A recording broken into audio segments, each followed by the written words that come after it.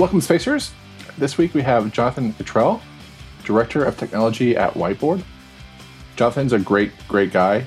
I actually saw him twice in the span of a few weeks, and he doesn't even live in Austin, Texas.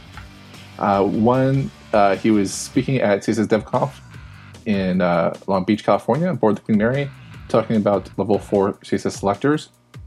And then a few weeks later, I saw him online talking about the theory of using attribute selectors to challenge how we associate styles to our markup. And I also found out that he has an amazing podcast called Developer's Tea, which is a short bits of little shows about improving skill sets as a coder, but also overall as a human being. So definitely encourage you to check it out. Before we get started, some show notes. I'll be hosting a virtual conference on December 10th on Perch CMS. And Perch is a lightweight PHP CMS. You can check out more details at perchcmssummit.com. Also, check for links to sites, apps, tools, and so on that are mentioned in this episode at nonbreakingspace.tv. And please be sure to go on iTunes, search for Non-Breaking Space Show in the podcast section, and subscribe so you always get the latest show. And if you wouldn't mind, just give us a review. It pretty much just helps us get the word out to other people. With that, that's it for now, and enjoy the show.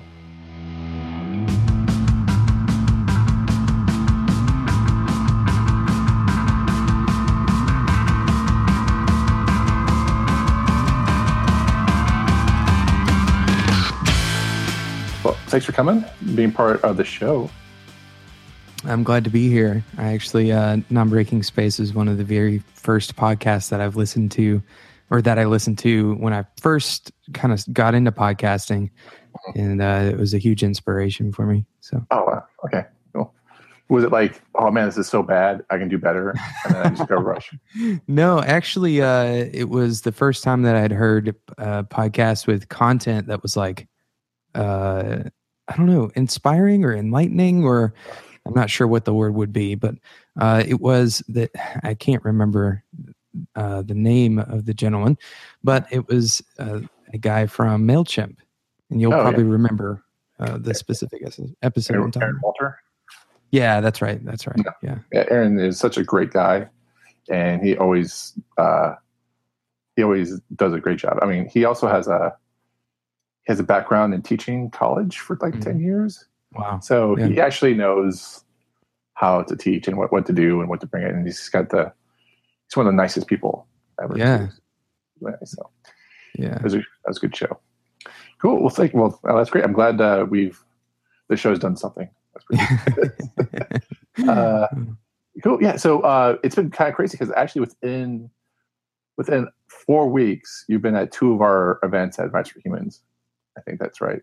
So like you were at CSS DevConf. I was, at the Queen Mary. Like this is interrogation, by the way. This is not a casual interview at all.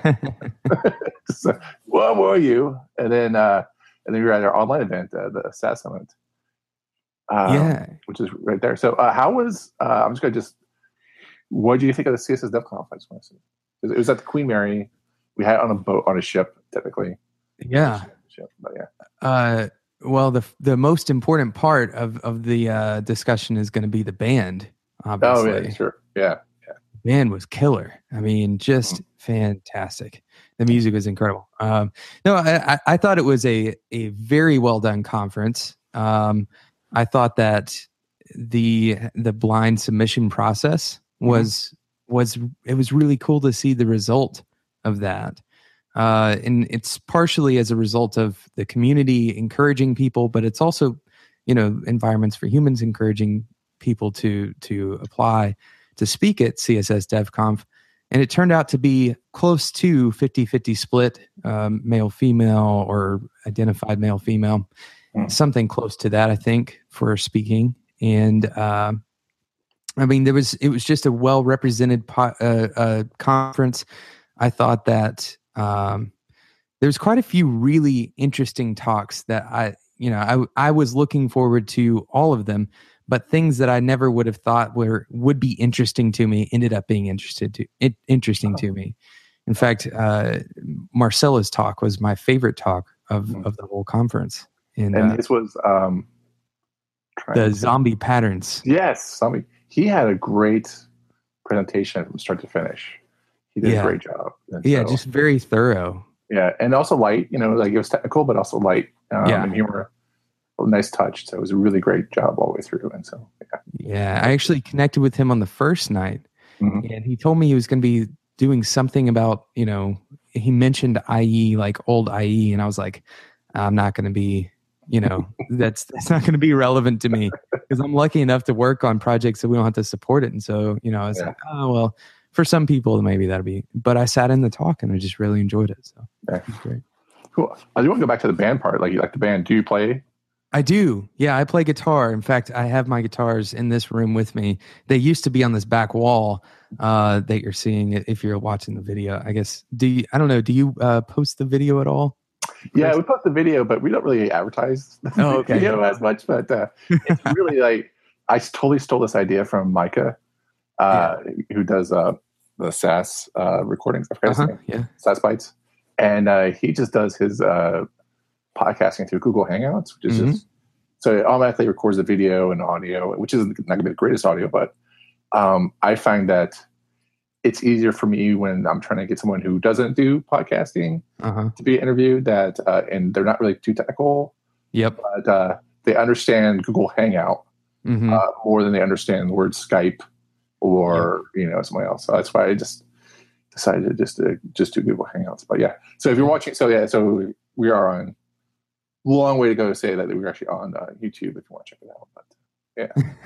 Well, you aren't going to see my guitars anyway. So if you're listening to it, you're not missing out. I'm not going to bring them out. This is a long way to say, like, if you want to check out your wall of no guitars, you totally can. Yeah. No, it's empty back there. Yeah. No, I do play. And in fact, I was really impressed by the band. I'm impressed enough that I ended up going up and talking to them after they finished their set and asking the guitarist, like, can I look at your gear? And he was he was excited, just as excited as I was to talk about gear. So it was cool. Yeah. Yeah. That band, they're called Harbor Party. Harbor Party. Oh, yeah. Yeah. I actually looked them up. Yeah. They're the first vendor we looked up once we knew we were going to be at the Queen Mary. And we just thought that, which never really happens. And we actually laughed about it at the beginning. Was that like we first contacted in February, and in October we actually met for the first time in person. It was just like kind of crazy how we had that. It was like 9 months later. Like, oh my gosh, we're actually doing this. Yeah. And I think they kind of like were disbelieved that we actually held on to this date and for this gig for like 9 months. Are you sure you're still in? Yeah. But yeah, so because we thought like it'd be great to have a yacht rock party on a ship, and I thought that was kind of humorous. It was the floating shark and all. Oh my gosh, yeah. So and then the octopus, we had a balloon octopus on this, and which is funny because like that came about because we have a yacht rock band playing, and if you don't know what yacht rock is, it's just smooth music from the 70s and 80s that may or may not have a nautical theme, like sailing, Christopher Cross, and then it's the most general genre that you can imagine. Like there's anything can be yacht rock if it's played the right way. That's the easy part of it. And so we're playing this and Queen Mary is a historic. It's technically now it's not a ship anymore. It's technically a hotel, but it's a registered landmark hotel, and so it's like Art Deco wood from the design from the 1930s, and so we have wood. I think almost original carpet, not the original carpet when it was built, but original carpet when it was done with serving UK during World War II. But so they came back to be a liner, a cruise liner, like after that. So it's like the original carpet from the 50s, 60s, almost in some areas. Yeah, and and it has like original wood from that. And from actually when they went back and refixed it, and so I actually asked them if we could bring in a fog machine or a bulb machine, and they said no. They said no. Wow. Yeah, I said because they would affect preserve the ship. Yeah, so I said, "Can I bring in some balloons?" And they said yes. And so So you it's brought every balloon you could find. yeah. And so in LA, I like, one of the things we do when we do CSS Dev Conference is like we really play to the strengths of the city. So in New Orleans, we had a parade, and go down Bourbon Street and French Quarter, and and then Cool. and then so one of the things we want to do was like play, so kind of like play the strengths of LA. Like there's got to be a company that does, because there's a party every night probably for all these Hollywood and TV execs in LA, right? So there's got to be someone who just focuses on balloon art for parties, and sure enough, it's like Elite Balloons. That's all they do, and that's all they do. It's like, and they had like, hey, I said, like, what do you have for nautical theme? And they're like, we have this balloon thing, which I swear it had an octopus about the size of it looked like to me a cubicle, like just the size of a cubicle. I was like, you know what? Well, I want one of those. We'll just put it in a corner somewhere. And they went to go check out the space, and they came back and they had a sketch, and we did on-site training, just on-site viewing of the ship for like a day. So we just didn't know, just so we know, we got a feel for what could be happening on that ship. Yeah. And it was just like, so I didn't really know how big this octopus was going to be, but I was just like, oh, it looks pretty cool, like whatever. And so when they installed it, it actually took over. It was this huge 80-foot octopus. I couldn't believe it was how massive. Yeah, it was crazy. And so somebody mentioned that they wanted to take the octopus down to the Lego model of the ship and like put it on the ship as a massive, I can't remember who it was that said that, but like to make some kid's day who walks through and looks at the Lego ship and now there's a huge octopus overtaking the ship. It was great. Yeah, because right next to that room is they have models, like scale models of Queen Mary in this other room, but then in this other separate room they have a Lego, this 60, I don't know how big, like a 60 foot, no, but there's a huge Lego model of the ship, like right next to where we were, and you just wrap this balloon around us. Conveniently about the size of the octopus. Yeah, exactly. It's like release the Kraken. Yeah. So, but yeah, anyway, so we can talk about that. But yeah, so it was a great party, and but yeah, and so one of the things we love about DevConf is that we get a whole bunch of new speakers that we never would have originally probably found if we didn't do a double blind voting process, and so. And it's awesome, and also kind of bad because I always think looking into throwing a big party and you don't know who is coming. Yeah, which is true for a conference in general, but just for speakers, you usually know ahead of time how many people are coming, who's coming. But I was really pleased with the technical nature of all the talks. They're really kind of high level of talks, and so. I thought that was pretty good. So yeah, really, there was a lot of SVG discussion, especially on that first day, and then there was, the discussion about CSS in your inline styles, or taking, doing it with React or web components. And I'm looking over the schedule right now, and just to refresh my mind, but just a ton of really great technical talks. Totally. And the other side of it was that there was a sense of like people wanting to show each other the cool stuff they were doing. Like Chris having his show and tell, Chris Coyer having his show and tell on that last day before the closing keynote was so much fun. Like you have people coming up and showing things that don't really warrant a full presentation necessarily, but the idea is worth, sharing with people. Right. And so it's a really cool format for that. Yeah, I was running around during that time, but that's like one of the places I wanted to check out if I could have, just to see how that vibe was going in that room. It was super chill. It was like hanging out in somebody's living room. It was like less stressful than going to like a meetup, like a local meetup. It felt more friendly than even a local meetup. It was cool. Okay, cool, awesome, yeah, that's very cool. But anyway, so I do want to talk about what you were doing.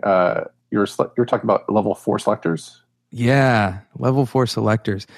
Mine was probably in terms of technical as it gets, because I quite literally went through the entire level 4 selector spec and basically created a talk around it instead of having to, slog through all of that, all of those wonderful things that make up the spec. And, of course, more respect to the people who spend the time to make that spec. It's all important and necessary, but it's sometimes a little bit hard to access, especially for developers who, aren't spending all their time reading that stuff. They're trying to make stuff, all the time rather. And so, I did it ended up being relatively short, but I went through every new selector in the spec, and I actually don't know how many new selectors there are now that I think about it, but I covered every new selector. It was my favorites, by the way, if anyone is wondering. Matches is a really, really cool selector. Well, what does matches do? So matches is a pseudo selector. I want to say pseudo selector. It's not a pseudo element, a pseudo class maybe. Anyway, it basically colon matches, and then you do parentheses, and you can pass in any number of simple selectors inside of matches, or any number of complex selectors inside of matches. And so if you bundle two matches together, then you basically can have what would otherwise require a lot more selector code. It's easier to see this, obviously, but it would require 10 to 15 lines can be done in one line. It's really powerful. Okay. And it's already available, by the way, in Safari. It's not available in Chrome yet, but it is available in Safari. The has selector is pretty cool. I call it the coffee cabinet selector, because you don't call a coffee cup cabinet, you don't call it a coffee cup cabinet unless it has coffee cups inside of it, right? Okay. And so I dubbed it the coffee cup cabinet selector. Unfortunately, it's not going to be fast enough to do it inside of a style sheet, but you will be able to use it in JavaScript. Okay, so basically, it checks for the contents, any descendants of an element. You can check the contents of that element and determine, does it have that inside of it. And wow. So like, what do you mean by content? Like what does it check for? Like, let's say you have a nav, right? Okay. And you want to check for a nav that has a anchor tag with a class of logo. Mm-hmm. You can do nav : has parentheses a.logo. Okay. And it'll select the nav element, not the anchor tag, but the nav element, based on its contents. Okay, so it's like looking down and saying, okay, this is what you want, but then looks back up. Yeah, it's like the holy grail of selectors is what a lot of people like to call it, because otherwise you still have to do this in JavaScript, because it's essentially it's not performant enough to do it in a dynamic context. Right. And then there was also placeholder as on the input.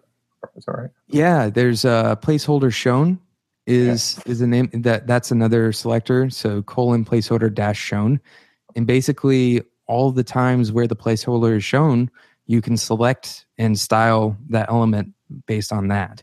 Oh, nice. Which is it's really nice for form styling, and if you have it focused, for example, or if you have some input in that particular element, right? If the input value is not nil or empty, rather, you can style the input based on whether or not the placeholder is shown. Essentially, it's exactly what it sounds like. Cool. And then, is there a time one I'm looking at? I'm actually looking at Natalia's sketch notes. So there is a time dimensional pseudo classes. Basically, what that is, there in a future spec, there's going to be what amounts to closed captioning and transcripts, and as a video or audio is playing, you'll have the transcript that automatically advances along with that video and audio. Wow. And so it's basically encoded, but at the moment that a particular piece of text is being read, you can style that based on whether or not it's current. Right. Obviously, again, this is something that we've been doing with JavaScript for quite a while, but this would allow you to do things like, CSS animate stuff across the bottom of the screen, or whatever you want to do. Right. Okay. Pretty powerful accessibility stuff too. Yeah. And speaking of accessibility, the language selector, attribute selector stuff, it used to be that we would only select based on attributes, right? But now the spec allows you to select all elements that actually resolve to a particular language. So typically the language is set on the HTML element, and then we would do a selection, lang equals en or whatever. And then anything inside of that we would style a particular way. But now we can do :lang and then pass in a number of different options. One of them being just a base language, but you can also do asterisk for wildcard. So you can do like language namespaces. So if you are a developer for something that has a lot of translation and the translation changes style, this is going to be really, really important for you in the future. Oh, nice. Okay. Yeah. I can definitely see that. Yeah. I've done a couple of international sites in my time, and they were always painful. Yeah. You had to do change the design and to fit their needs. So yeah, it's difficult. But it's actually rewarding in some ways because you're actually trying to build a site for the World Wide Web, and you realize that not everyone speaks English. So that's true. It's very designed for that. So. Yeah. New ideas, guys. That's what we're about here. Yeah. Not everyone speaks English. Not everyone speaks English, believe it or not. It's part of it. As ubiquitous as it feels. Yeah. And then see, valid and invalid seems kind of like how would CSS, how would this be triggered? Like if you just do how would that be applied to check to see if I guess the input field is invalid or invalid? So you can have different attributes set on input, like the required attribute and just the existence of required. The input would be considered invalid unless it had a value. What if you put to like I know sometimes you can do like a pattern on input. So would it be able to match that and say like this is invalid or not based off the input? Okay. Exactly. Yeah. Oh, nice. And there's there's two other things that are pretty cool about the validity pseudo classes. One is that you can do user dash invalid. Okay. So, and basically what that means is, let's say you have an input that's required, right? But the user is loading that page for the first time and it doesn't have a value. Well, you don't want to show them a style as if they've made an error, right? That's kind of jarring to see an error on a required field that shouldn't be invalid until after you've interacted with it. And that's exactly what user dash invalid does. Okay, so user dash invalid is just, it loads, it's the initial page load? So it's basically only applied once the user has interacted with that particular field. So presumably once they've focused it, or maybe once a change event has fired on it. Okay. The spec isn't totally clear on that, but it just kind of says once they've interacted with it. Oh, nice. Okay. Well, that sounds pretty sweet. Yeah. Wow. Which, again, we've done that with JavaScript for years, form validation and that kind of stuff. But now we're getting slightly... And in fact, Chrome won't even submit a form unless, if something is required and you haven't filled it in, Chrome will actually give its own error pop-up, like a popover. Oh. So if you have an input that's required and you've skipped it and you click submit, Chrome's like the Chrome UI will actually do a little error message and say this input is required. Oh, wow. Okay. That's pretty awesome. And the other thing about validity classes, I could go all day. That's fine. That's awesome. The validity classes can also be applied to field sets. So you can check an entire 5 or 6 inputs. I wouldn't recommend putting 20 inputs inside of a field set. But, you can check a couple of fields all at once. So let's say you have a 3-section form for whatever reason. You can check entire sections and then maybe put a checkbox at the header of the section rather than trying to validate each field independently and then doing checkboxes on each field. Gives people a sense of overall progress and that kind of stuff. Cool. Wow, that's awesome. Cool. Awesome. All right. Well, this is definitely great. A lot of this stuff. Let's see. There's Any link, what is that?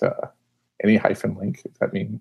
Any link refers to, so links are not just anchor tags. They're also links.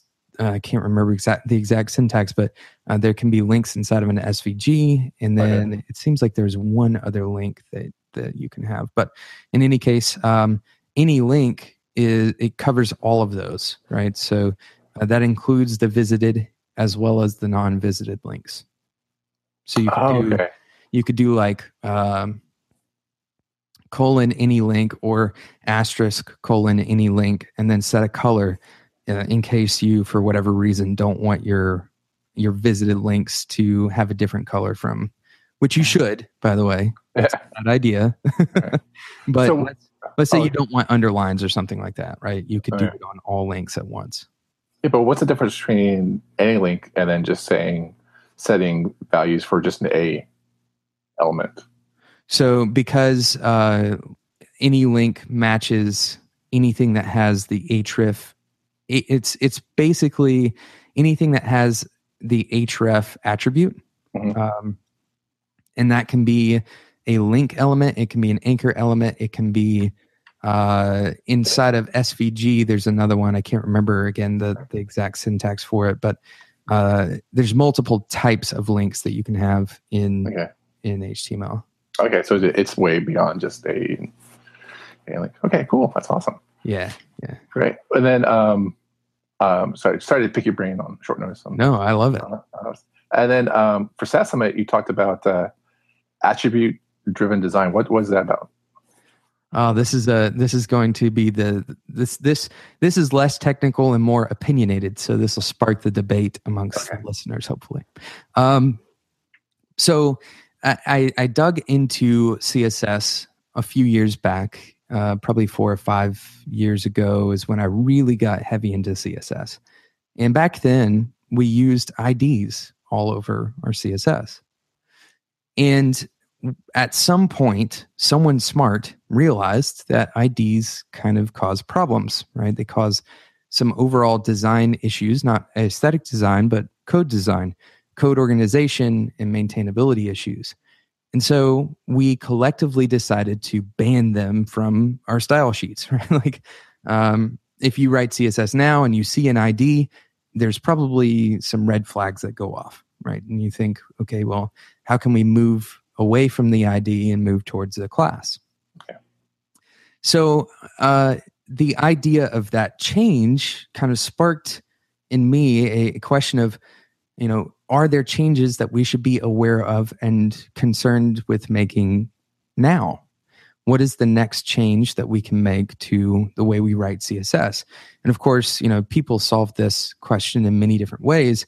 One of those ways was the, inline styles with React.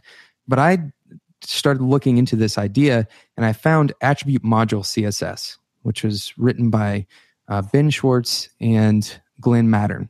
Glenn was also at SassConf, by the way. Oh, wow. And so I accidentally, funny story, I accidentally ran into him at the opening party and we had like a 10-minute conversation before I even knew who he was. Oh, wow. Like before I knew that he was the author of the thing that I was getting ready to give a talk on. It was great. It was probably my favorite moment of that conference. But so I started looking into AMCSS and they outlined some problems with classes that I had never really thought about. Specifically, if you look at the spec for classes and you really kind of look at the intention that was behind classes from the start, basically what it says is that classes are available to use. It says nothing about how you're supposed to use them. It says nothing about, what kind of naming structures. It basically says that classes are like variables. We can name them whatever we want, however we want to name them, and it's totally okay, according to the spec. So we've been naming them many different things for many, many years. A lot of CSS architecture discussions are based on how we name our classes. And so many problems can arise if you don't have a good naming structure for your classes. So attribute-driven CSS basically gives you more flexible naming. It gives you more connection between what you're writing in your code and what you're actually doing in the style sheet. So, for example, you can have a text-utils attribute. Instead of writing text utilities in your classes, like a u dash, and having to write documentation about what u dash means, right? Because somebody coming in could look at u dash and not understand that it means utility. They might think it means user, for example. Connecting these things semantically is all we're trying to do with all of our CSS architecture anyway. So when we look at our HTML structures and we see 10 or 15 classes on a given element, nobody can walk away from that element knowing what's going to happen, right? It can be a very confusing structure. And because so many people are using classes to do the visual markup, right? So we prototype by adding classes to things. The idea of atomic CSS, where one class adds one property, that is really difficult to reconcile as readable code and walk away from that HTML knowing what's going to happen. So attribute-driven styles allow you to separate those behaviors out from each other. And you can implement something like BEM with less characters and much more understandable code. And if you look at the code examples and the kind of the A/B between class versus attribute module, or attribute driven rather, I would say that it's significantly more readable. It's much easier to see the intention. In fact, one of the slides that I had in my presentation had a hidden class at the end of the class string. And it said, bet you won't see this, all separated by hyphens. And nobody saw it. Literally no one saw it because we just gloss over these long strings of classes. It is an interesting exploration, and the intention of the talk was to only get people to think about it, not to necessarily convince everyone, attribute driven is the way to go, but instead to be ready to change and be ready to question whether CSS classes are really the only way or the best way to do things. Oh, wow. Okay. Yeah. So, because one of your examples was to, like, instead of having class classitis, if you will, it was just to use the attributes and you had different comparisons, like between lines of code was one of your examples, and then also clarity. Mm-hmm. It was a big issue with that attribute design. I thought that came across very clear in your presentation about and as you just mentioned. So, but yeah, so cool. Yeah, I love talking about this stuff and would love to, if anybody has questions about it, I jump all over the discussion because I think it's such an interesting topic of discussion. We don't really talk, I tweeted this out the other day. We don't really talk about how code hits our eyes very often, right? We talk about performance a lot. We talk about accessibility. We talk about, structure and architecture.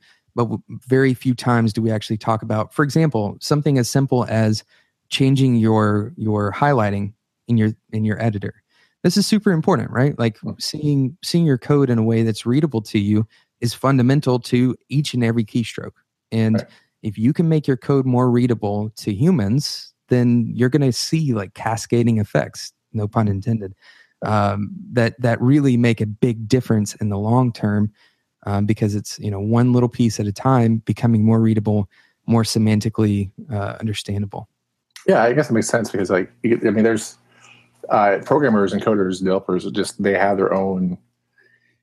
After a while, they just start to own their space of their development space, and I've seen this plenty of times when they want to have almost little mini wars over which one's the best color scheme for their text editor, and so it goes to show you that if developers are crazy about, not crazy, but or passionate about their color schemes in their code editor, they should also go to one step further, that how we code should also impact it too. So yeah, make your code actually literally look good. Yeah. Right. There's nothing wrong with that. In fact, I would say it's a good thing. Right. And I think that's where Dan Cederholm, when he was writing books, he actually made sure to hammer home that handcrafted quality and make sure it's actually take pride in your work and stuff like that too. So like a craftsman. So yeah. And then I do want to talk about your podcast, Sure. Developer T. How did that get started, and what made you? So I know you mentioned American Space, but I don't think that's like the real reason why you got it. Yeah, no, so Developer T started in January, so we're pretty close to a year old now, which is kind of crazy. Yeah. And I started sitting right here at this desk, and I had the idea of doing a podcast. I'd wanted to do one for a long time because really the format of Developer T is kind of the selling point, right? It's a 10-minute podcast-ish. Sometimes it goes well over that, but typically I try to hit 10 minutes. Sometimes I do less than that. Just depends on the day. But to deliver it, multiple times per week, but at that short, trying to hit that short mark. And the hope being that, people with a short commute or with a small break in their day can kind of keep up, not necessarily with development news, but with, even things like soft topics, right? Talking about hiring, talking about how to deal with burnout, very small, very simple stuff. I really enjoyed the soft skills episode that you did. That was pretty nice. Yeah, there's I talk about focus, for example, and I talk about learning, and quite a few topics that are not just specific to developers, but they come from a developer's perspective, I guess. Well, not I guess. I am a developer, so they do come from my perspective, but it's certainly his opinion, and I'm very clear about that. And I honestly, the idea was just to try it out and see if I liked it, right? Yeah. I really had no idea that it would be well received or anything like that. I just had decent audio equipment. Yeah. So I started recording. And that was, I passed the name around. I was going to do Developer Coffee or Developer Coffee Break or something like that. But coffee, quite honestly, is totally saturated on iTunes. There's like 500 coffee break podcasts. So I was like, no, I can't do that. And Developer Tea just kind of had a good ring to it. So nice. Yeah. I really appreciate the 10-minute or the shorter podcast. I think that's pretty nice. There's some really good ones too. That's awesome. Ruby 5 and I think it's called 5 Minutes of JavaScript. The stuff by the Code School guys. Oh, nice. I checked that one out. Yeah, they're good. Cool. And so, well, I definitely recommend people check it out. It's pretty awesome. And then, because I liked it because I was going through researching for today, and I really enjoyed it. It was almost like NPR-ish, if you don't mind me saying that. But that's fun. It was like it's like, hey, you read something and you're actually talking about and breaking it down. Yeah, so it was that's totally the way it comes together. Because I felt like you tweet out a link sometime, but you don't really, hey, I thought this thing is pretty cool, and unless it's self-evident, that what your text is in your link in your Twitter or tweet or whatever. Yeah, sure. People just won't grasp what's going on. And then you're at the mercy of the article you just tweeted to, whether they have, it's good writing or not for people to grasp what's going on. But I really like the fact that, the podcast episodes I listened to, it's just like, oh, he's giving the context and what that means. Sure. Forward, so, but yeah. Yeah. Thank you. Research. Question we always ask is, how did you get into web design or development? Yeah. As we've already talked about, I'm a musician, and I think this actually happens. I'm going to do a study one day when I have nothing else to do, which is probably never. But of people who got into this because they started out as a musician, because I think there's a lot of them. But nevertheless, I was a musician. I still am. But I used to play in bands, and I wanted to have an easy way of reaching people and promoting the music that I was doing. I wanted to do some like studio sessions and stuff. So I wanted to kind of put like a portfolio up, and turns out, as a result of that, I got really interested in photography. And so I decided, well, maybe I need to put a photography portfolio up online. So I learned how to put a photography website together and eventually launched that. But in the process of that, I realized that I really enjoyed the process of designing websites. And so I decided that I was going to start a web design blog. It does not exist. Don't go look for it. But this was back in like the 2007 or something around that. So I started a blog and started writing, and then I met some people in the industry, started writing for other blogs, and then I decided to get an internship as a designer. Okay, so I go into my interview and I show them my website, and they tell me, we're going to hire you as an intern as a front-end web developer. And I thought, great, front-end means design. It does not mean design. As it turns out, though, I was much more suited to being a front-end developer than I was a designer, and really enjoyed the interactive elements of code. That's where I learned all of my JavaScript knowledge. I started there and really just kind of slogged through. I think every developer has that story where they wrote their own slider, and that's how it's kind of like the battlegrounds of proving grounds, rather. But yeah, so then I went on to get a master's degree in digital media, and that's really kind of what solidified my interest in computing. Yeah, it was at Georgia Tech is where you went to, right? Yes, right? That is correct. And how that happened, that's pretty awesome. Well, I got my degree in communications advertising, and which doesn't particularly have web necessarily built in, right? It's something that they have a web design course in the program that I took. So I had to teach myself this stuff. I actually was into, After Effects and video editing. And so there's some JavaScript involved with that. And so I learned enough to be able to create, cool little interactions online, things that slide around the page and stuff like that. And so I was interested. I knew I wanted to be in web development, but I wanted to get a master's degree, and I couldn't find master's degree in web development. Right. So I started looking to, see what schools made sense and what schools had. I saw like MIT's Media Lab, right. Which if you're not aware of what that is, go now and find out about it, because it's super like really cool stuff that they're doing at MIT. But another well-rated program was Georgia Tech. And because I lived in Tennessee and my family lives in Alabama, I decided that Georgia Tech was a good option. So I applied and got accepted. Okay, cool. It was a fantastic program. Yeah, good. Is it? I think it's relatively new. Is that right? Am I thinking about the same program? It is. In terms of digital media programs, it's probably relatively new. It's somewhere around, I want to say like 1999 is the earliest. Okay. So it's not brand new. But they have definitely put more energy into it in the last probably 5 to 10 years. Yeah. Okay. Yeah, because I know I think I was looking at maybe applying to that one myself when I was looking to get a master's degree, but I went to Florida State and got visual communications. Oh, great. Yeah. I actually work with some people who went to Florida State as well. Cool. Yeah.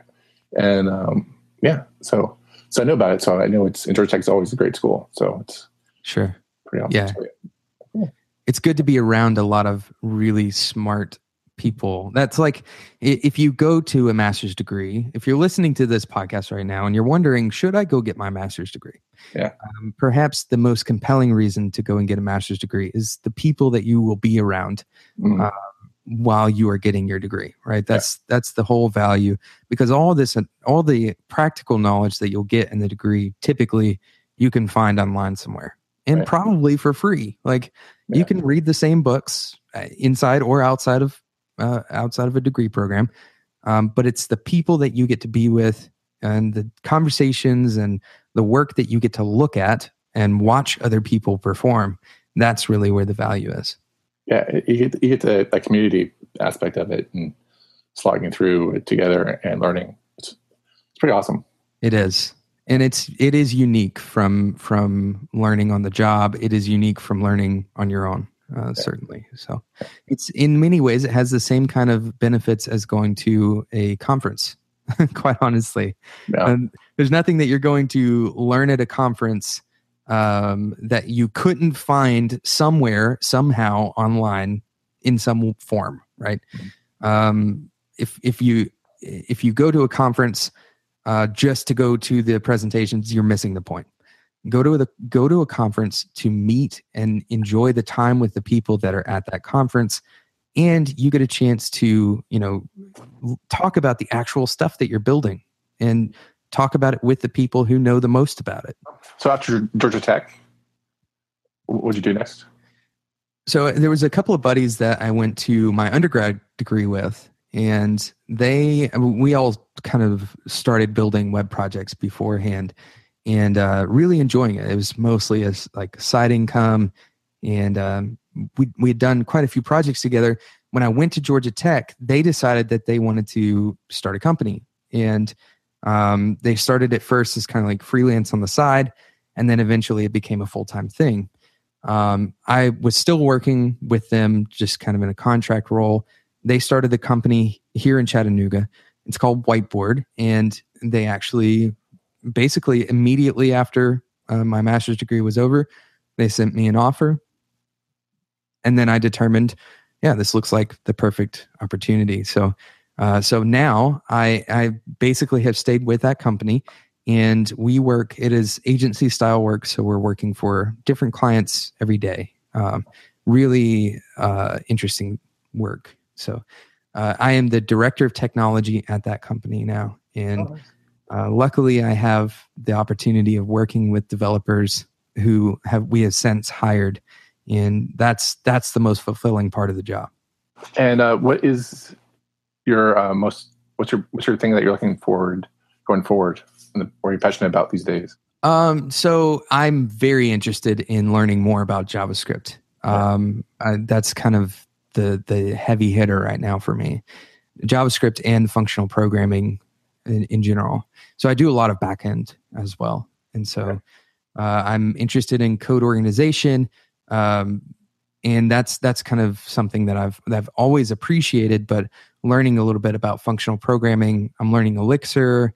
I'm a Rubyist, so I'm learning Elixir because it's kind of parallel in some ways to Ruby.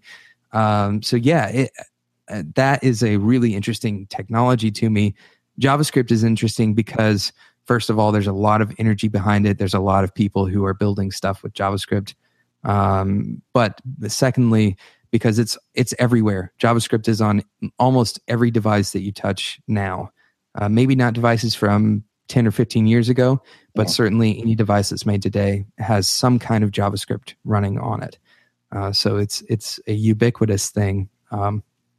That's kind of ES6, ES 2015, whatever you want to call it, the new generation of JavaScript, and then ES 2016. There's a lot of stuff that kind of brings JavaScript into the this age, I guess you can say. So it's an exciting time for JavaScript programmers. Yeah, my joke is that Skynet is written in JavaScript. Definitely, no doubt about it. It's probably transpiled. It could be written in CoffeeScript. Well, first generation probably. But, yeah. Cool, awesome. Well, it's been great talking to you. How can people find you on the internet, on the socials? Oh yeah, I'm all over the place. You can find me at Cutrell on Twitter, at DeveloperT, and at Spec FM. Actually, Spec is the podcasting network that DeveloperT is a part of. I started it with the hosts of Design Details, if you're familiar with them.